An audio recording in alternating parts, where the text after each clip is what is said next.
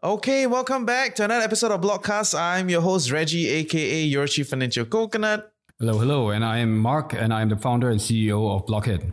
And this is Tim, managing editor at Blockhead. Yeah, which has a new haircut and freshly shaved. Let's see how long this lasts. I had a part-time cleaner. She came on Monday, so I took the chance to shave before that. Wait, she helped you shave? No lah, the hair goes everywhere. I was like, wow, part-time cleaner all inclusive these days, Everything must bao ka liao, She comes once a week, so I can only shave once a week. And last week was Chinese New Year, so that's why my facial hair went out of control for a while. Okay. So the idea here is because she comes, that's why you shave, and then she will clean up the hair in that sense. Is that the idea? Yeah. The hair goes everywhere, okay? And it's so hard to get off the sink and mirror. Okay, never mind. Oh my goodness. But yeah, we will do this in person soon. One day we'll do live, and then you can actually see like the face, and then you will know what we are saying. Nice. And yeah, I think the week has been quite an interesting one. There's some new developments here and there. And yeah, we continue to see numbers pretty strong. Has your faith been restored in the space?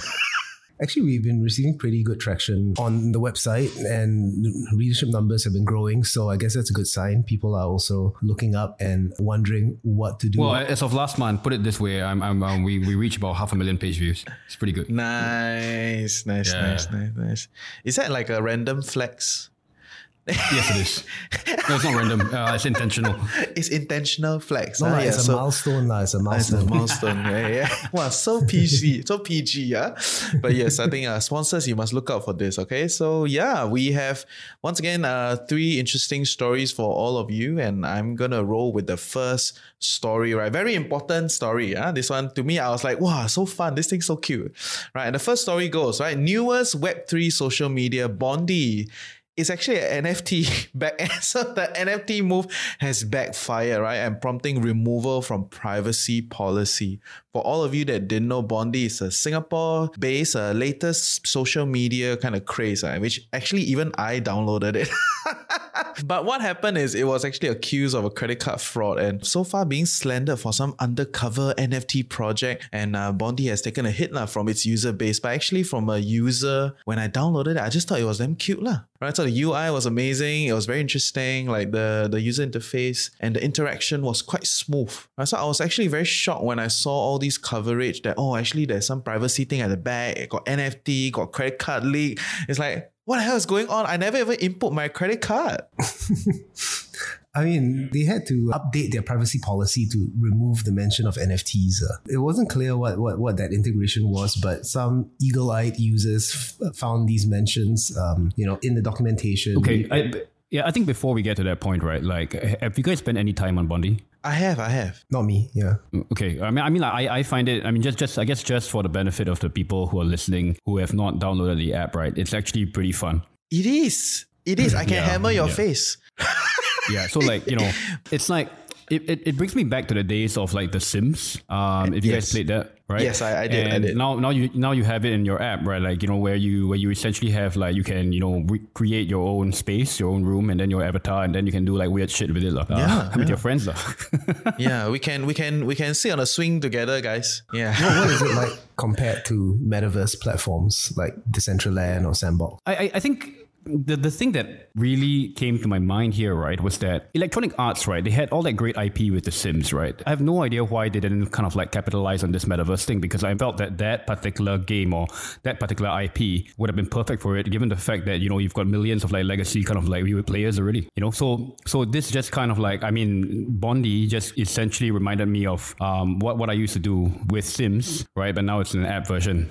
With regards to Tim's, I guess, question on how does this compare to the other like metaverse platforms, I think that, first of all, there's the social element in Bondi. It's there, you see people interacting on it, right? And on top of that, like it's getting a lot of traction. So like every other person of a certain age group, I would say like under 30 that I meet, like, they've heard of Bondi or they've downloaded it, at least over the past couple of weeks.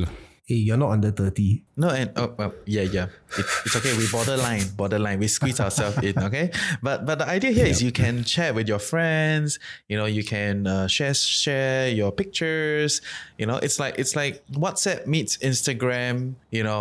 Kind of situation. But the whole thing is a lot smoother rather than going into a separate tab, like a DM kind of thing. Like it's just like we are chatting, and then so it's a 3D version of WhatsApp. Correct. So I think that like it has a Web3 metaverse vibe, right? Where they've kind of created a virtual world for you to kind of interact with your friends in. But I'm not sure which part of it is actually Web3.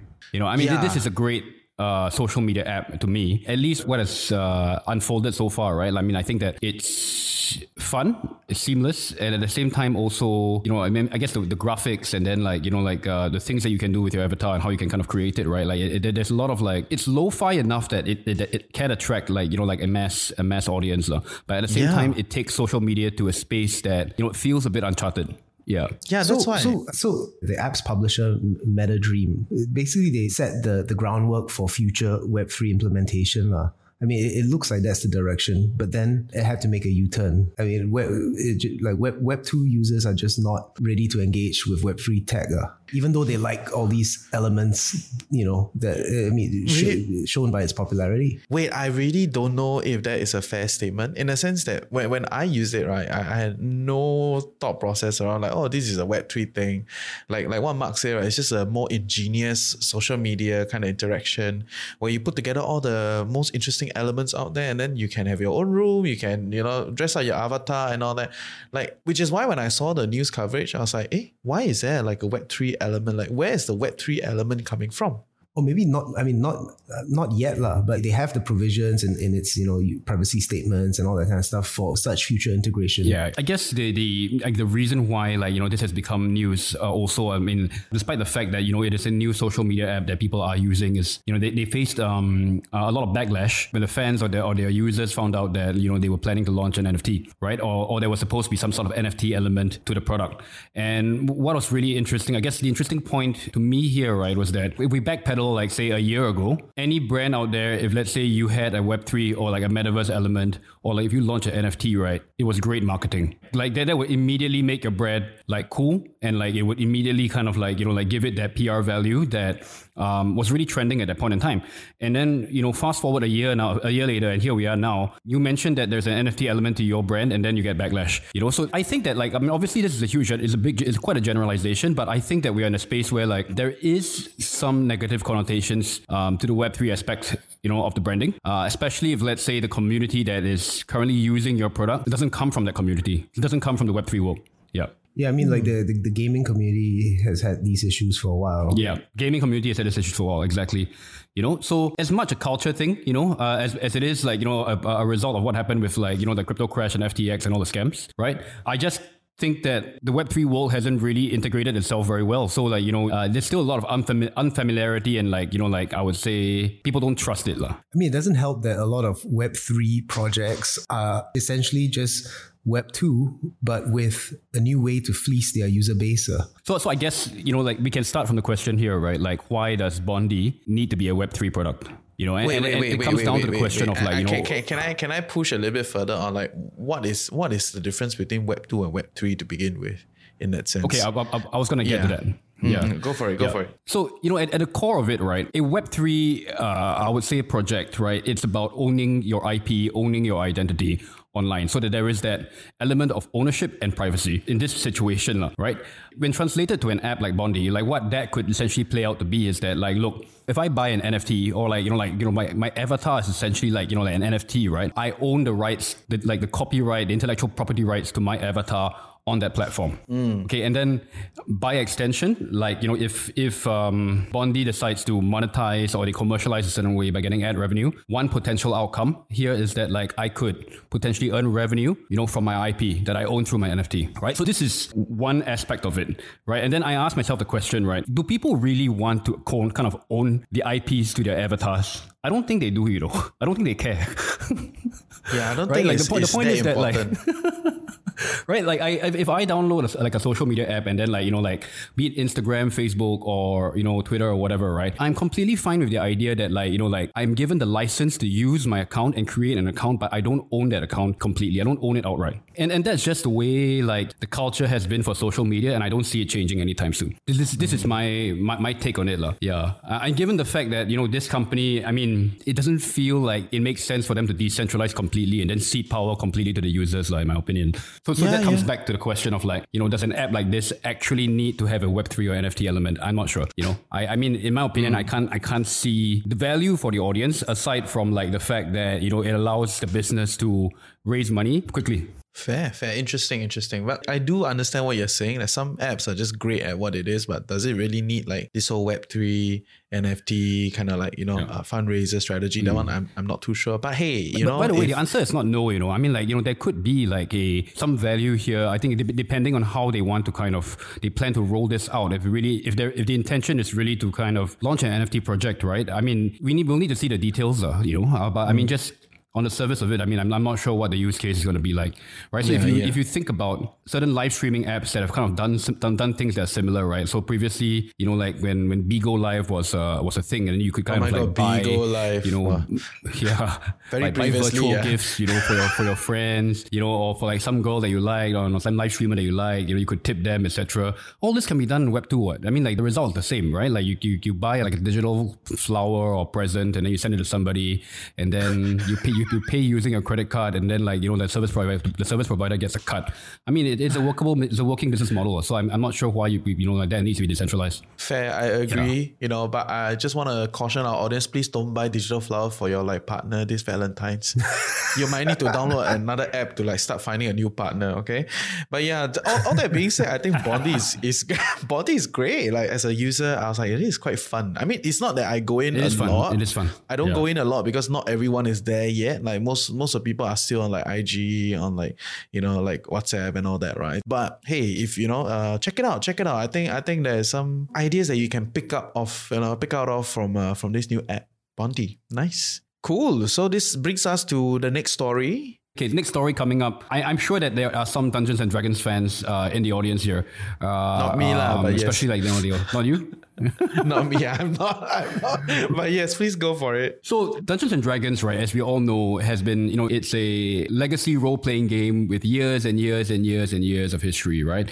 So they reversed a 23-year-old license that allowed creators to use D&D content for their own content, such as books, graphics, and novels and podcasts, without paying royalties, right? So, for example, if I was, if I hosted a D&D podcast, I could have a D&D themed podcast, right, without paying royalties back to Wizards of the Coast. Wizards of the Coast are the publishers of D&D, right? And they're a subsidiary of Hasbro. So they've kind of essentially reversed this license, and they've also at one point reiterated that NFT related creations, right, would not be permitted. So then a week later, they said that they came out to say that 23-year-old, gaming license that allowed people to create content from D&D IP without paying royalties would remain untouched, right?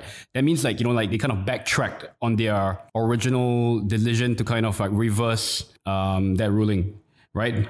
However, they said that for people looking to kind of like launch NFT projects using D&D licenses, this would not be permitted, or rather, I think that they would need to kind of like be paying a royalty. No. That's why it's not. So we gotta restart. Basically, like a week ago, they said that they're gonna update its license structure, and now they will require royalties, including for the use of NFTs. A week later, they said they will just stick to their old one. So NFTs are not touched. Okay. So that's why it's a win for NFTs, because NFT community is dependent on, the user base for content. But, NFTs is just a minor issue in this story. It's not the main form of content creation in the D&D world. But, Wizards' revised rules were still a blow for the Web3 community. So its U-turn is quite a significant decision. Not as significant as if we U-turn GST increase lah. But anyway, that's a different story. But I think the idea here is that if you think about it, for Dungeons and Dragons or for Wizards of the Coast, right?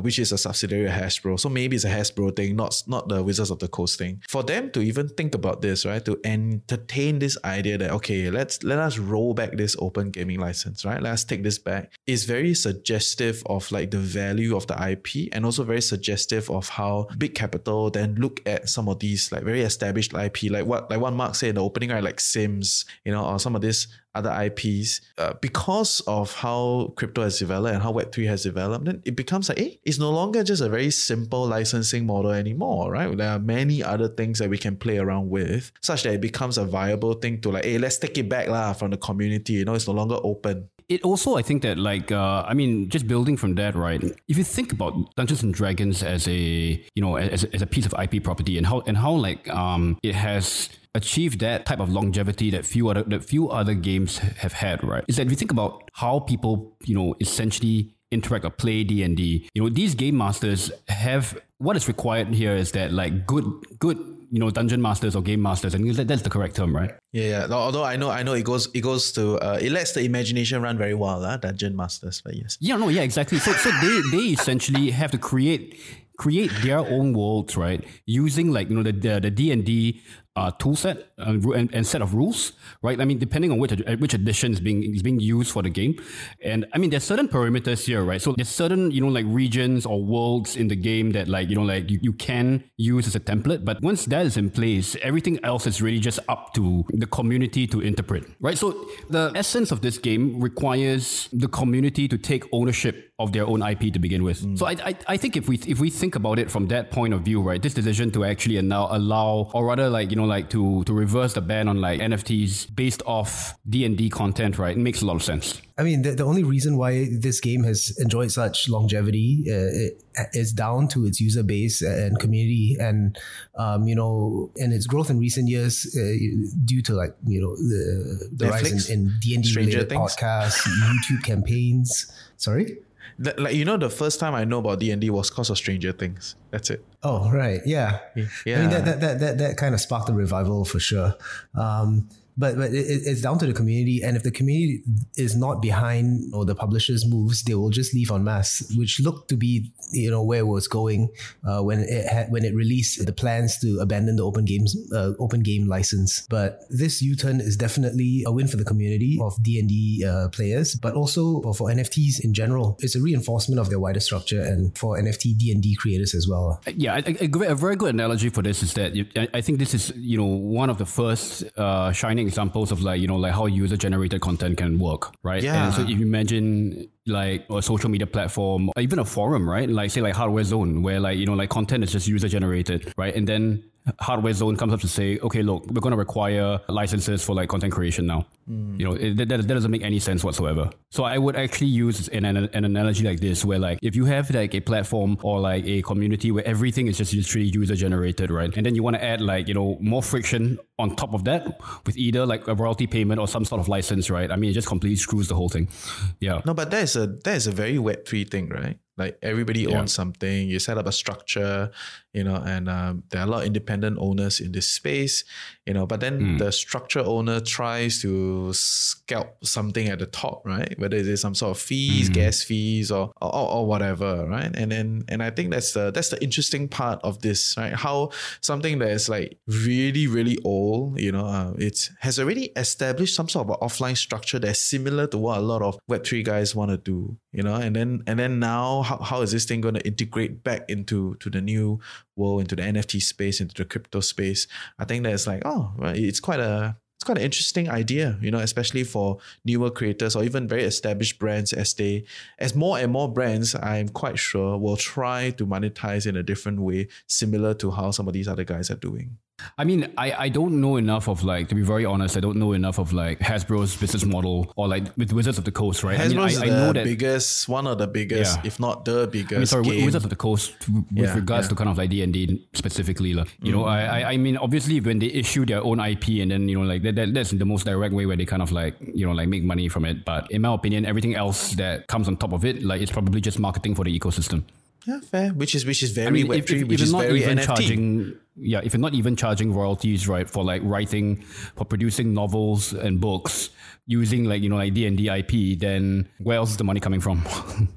Yeah, but I don't know. Maybe it's also because they wanted 20 to 25%. That's also, I mean, it's quite a That's chunk. pretty unreasonable. Yeah. That's pretty Quite a unreasonable. chunk. That's quite a chunk. Yeah. They never study public policy. Must slowly increase on. Cannot come in so quick.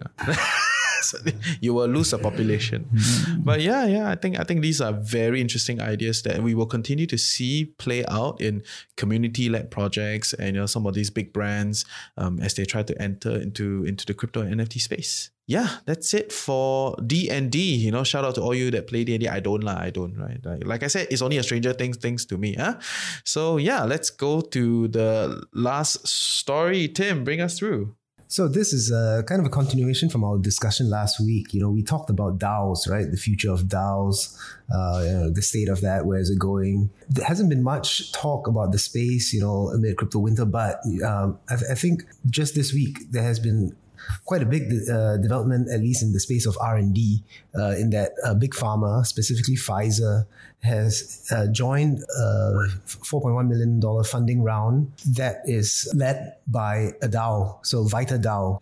They are a decentralized autonomous organization focused on funding longevity research, and Pfizer's ventures arm is among the investors in this DAO. So, what this means is that Pfizer will get to, along with the other DAO members, decide on how research funds will be used, the projects that they will back, and things like that. So Big Pharma joining the crypto community.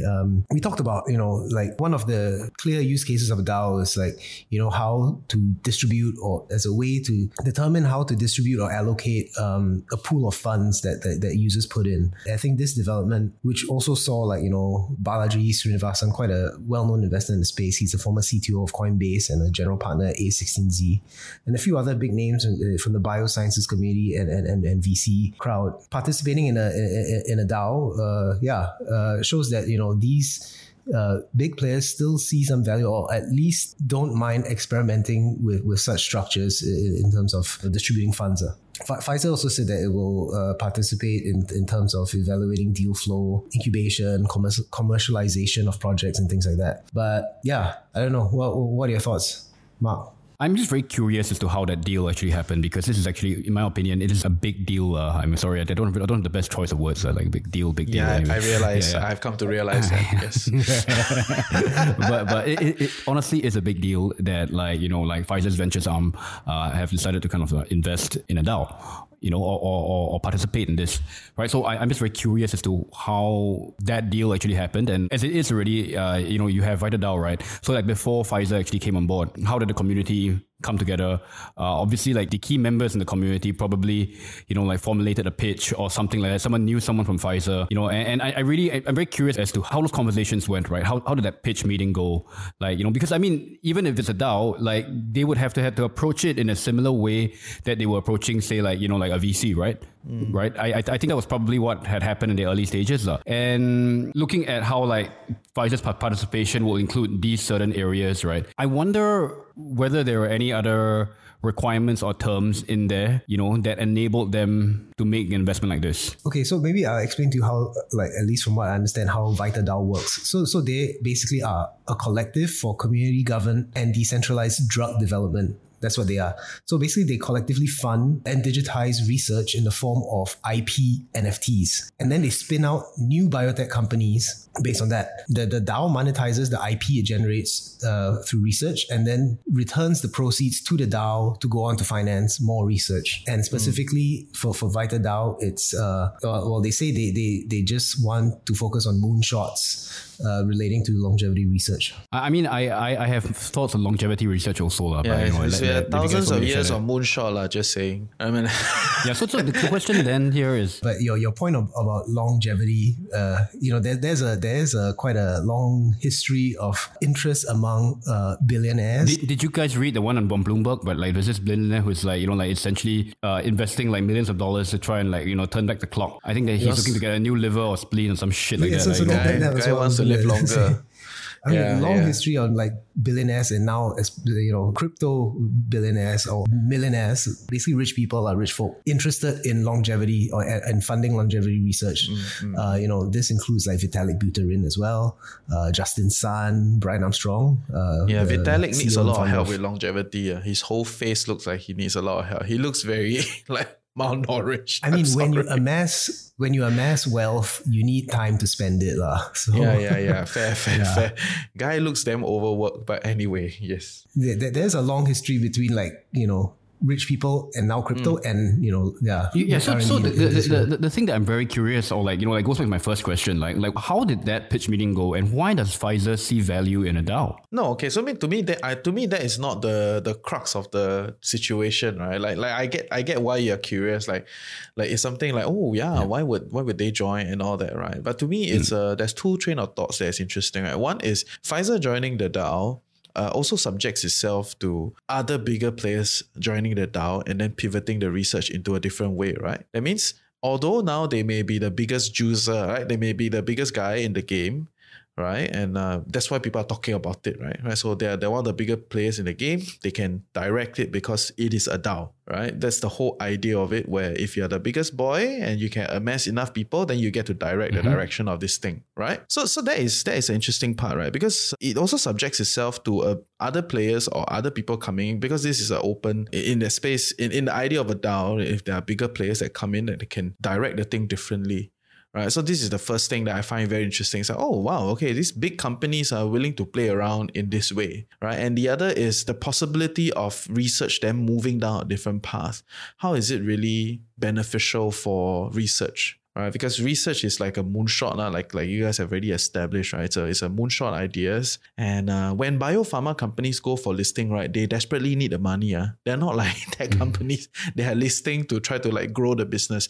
Like biopharma companies, when they list, they literally need the money to research. Like if they don't have, they're going to close shop immediately. Right, so with all these complexity then being built into the DAO and the research, right, then it makes me question like, is it really going to work over a long period of time, right? Because of all these possibility of shifting back and forth, changing different research, having the power structure keep shifting because it is a DAO. You know what I'm saying, guys? No, exactly. So because it's a DAO and because they're essentially working in an area which is highly complex, and I'm not even talking about the science. Wouldn't it make more sense to have decision making really centralized? Like you could say that yes, because the biggest investors in the DAO have the most say, right? But it is still a group of them. It's not a corporation making the decisions, and then that you would think that wouldn't that be more efficient that way? I don't know. I don't know. Yeah. Then it's just interesting that they are exploring new avenues on drug development. It is definitely like interesting. This technology. I mean, DAOs and like IP NFTs and all that. I guess people like Pfizer also see that if they don't have at least a finger in that pie, it might overtake them in the future, because it offers a much faster route to raising funds and getting projects on the table, which typically takes a very long time in within traditional structures. Yeah. And for clarity's sake, I think for all you tuning in, you need to realize that in the pharma space, research is very complicated. In the early days, a lot of pharma companies will come together to research together, right? So they research the active component or the thing that works, the active ingredient. That is the part where they come together. After they are done with their research, that means it's proven to work, right? A plus B gets you C or something. So after this is proven, they usually split it up into different utilization based on where they come from. Like, Pfizer is very famous for vaccines. So they will take the active component to go back to their supply chain and figure, okay, how can I use this active component for a commercial product that I can sell? Right? So in other words, the NFT licensing structure is quite interesting because it essentially elevates the front part, which is the part where everybody in the first place already comes together to try to mitigate their risk to find the active component. And then after that, they can license this NFT IP from this DAO to then commercial in their own way, right? Some people, they famous for like curing cancer. Some people, they focus on like vaccines. Some people do like malaria, so it is a very interesting IP development back end for pharma. It is very complicated. It's not as simple as just building a supply chain. Yeah, I think it's actually very exciting, in my opinion. It is interesting. I mean, if you are able to cast the net wide enough and then have access to all these potentially, like game-changing IPs, right? And then as Pfizer, in this DAO, you get first dibs. You get first dibs. Yeah, so you get first dibs. That makes a lot of sense. Yeah. Yeah, it's interesting because in the past, the funding method will be they go to the university, they get some sort of a preliminary funding, and then they get enough proof of concept to then list and get the next round of funding. Right, so it is a very, very slow and tedious manner. Maybe this is the new way. I mean, it's just another example of utility of Web3 tech, which goes beyond NFT profile pictures. Thank you. Finally. I must repeat, there was a period of time someone say, finally. Oh yeah, this NFT thing, right? It can be used to be a fractional ownership indicator. I was like, brother, I think that's how it started before it became a JPEG file. Okay, so this whole JPEG shit came way after when people trying to monetize it. No, I'm just going to say that, we started off this podcast with an example of social media app. We could no real use case for Web3, and then to ending it off with hey man, this could actually be a space for the Web3 tech. Could be very relevant and useful. Yeah, it is. Yeah. A DAO, interesting. Yeah, we need a DAO. We need our own DAO, and we need a Reddit page. Anyway, the team is on the Reddit already, so we will see you on the Reddit soon. Yeah, let's take it from there. Cool. In closing, any last things anybody want to add for today's episode? I think quite interesting, eh? Not for me. I mean, I think there's about 7 more days to Chinese New Year. So, whoever else is celebrating, enjoy while it lasts.